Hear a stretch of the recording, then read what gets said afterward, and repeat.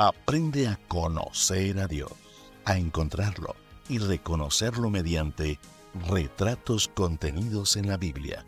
Soy el pastor Eliezer Lara Guillén. Te invito a acompañarme en la lectura de Así es Dios. Meditaciones matinales para adultos, escritas por el pastor Roberto Herrera. Bienvenidos. En cuanto al significado de la palabra imponer, es cuando se coloca a alguien en la obligación de cumplir con una carga, un impuesto, un trabajo, un deber o una exigencia. En las lecturas devocionales para adultos hoy estamos compartiendo el título Dios no impone su presencia. Para hoy domingo, primer día de la semana, 11 de febrero, la invitación de Reavivados por su palabra es para que leamos del libro de Jeremías, el capítulo número 14. En las lecturas devocionales para adultos, estamos tomando el versículo 37 del capítulo 8 del Evangelio según San Lucas, donde dice así: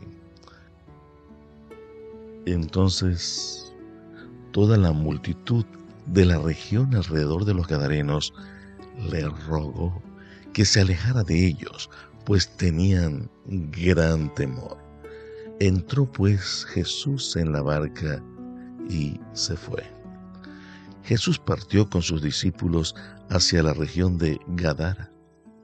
Una vez en la tierra de los Gadarenos, como lo indica el Evangelio según San Lucas, el capítulo 8, versículo número 26, tuvo un primer encuentro con un hombre violento y sin ropa, que llevaba años siendo oprimido por los demonios. Como Jesús no acepta que el enemigo abuse de las personas en su presencia, ordena al espíritu inmundo salir de inmediato del hombre. La legión de demonios que habían entrado en él sabían que no podían resistirse a una orden directa de Dios, y lo único que consiguieron fue que se les permitiera ir a posesionarse de un hato de cerdos, a los cuales destruyeron en el acto. Los que apacentaban los cerdos vieron y oyeron lo sucedido, y salieron despavoridos a contarle a todo el mundo lo que acababa de suceder. Sabían que para Gadara aquella era una gran catástrofe económica, puesto que los bolsillos se habían visto afectados por la pérdida de los cerdos.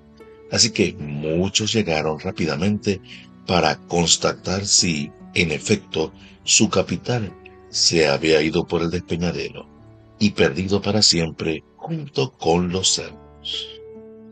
Cuando llegaron, encontraron a Jesús y al hombre que había estado endemoniado y ahora estaba en sus cabales, pero no vieron señales ni de los demonios ni de los cerdos. Entonces, frente al despliegue del poder de Dios que había llevado liberación a su territorio, sintieron temor.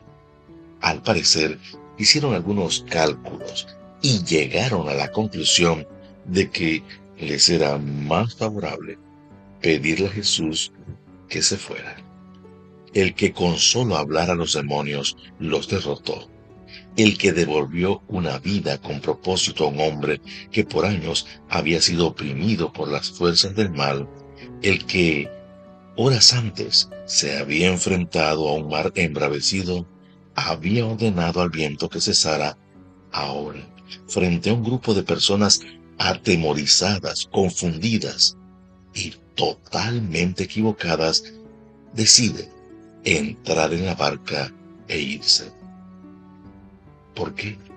Porque Dios respeta el libre albedrío con el que creó al ser humano, porque nunca impondrá su presencia en la vida de nadie. Dios vendrá a ti, te encontrará allí donde estás, te liberará y te ayudará, y estará dispuesto a quedarse contigo para siempre, pero Si tú le pides que se vaya, o si decides no abrir la puerta de tu corazón, respetará tu decisión. Le dirás a Jesús que se quede hoy. Oremos. Amado Padre Celestial, al acercarnos a usted a través de la oración, lo hacemos con la comprensión de que usted no solamente está presente, acompañándonos a cada paso en nuestras vidas, sino que también respeta nuestras decisiones y por eso nos ha dado libre albedrío. Señor, que la libertad, que la salvación y el tiempo lo empleemos para estar en su presencia, glorificando su santo y bendito nombre. Pedimos, Señor, en los méritos de su Hijo amado, Cristo Jesús. Amén.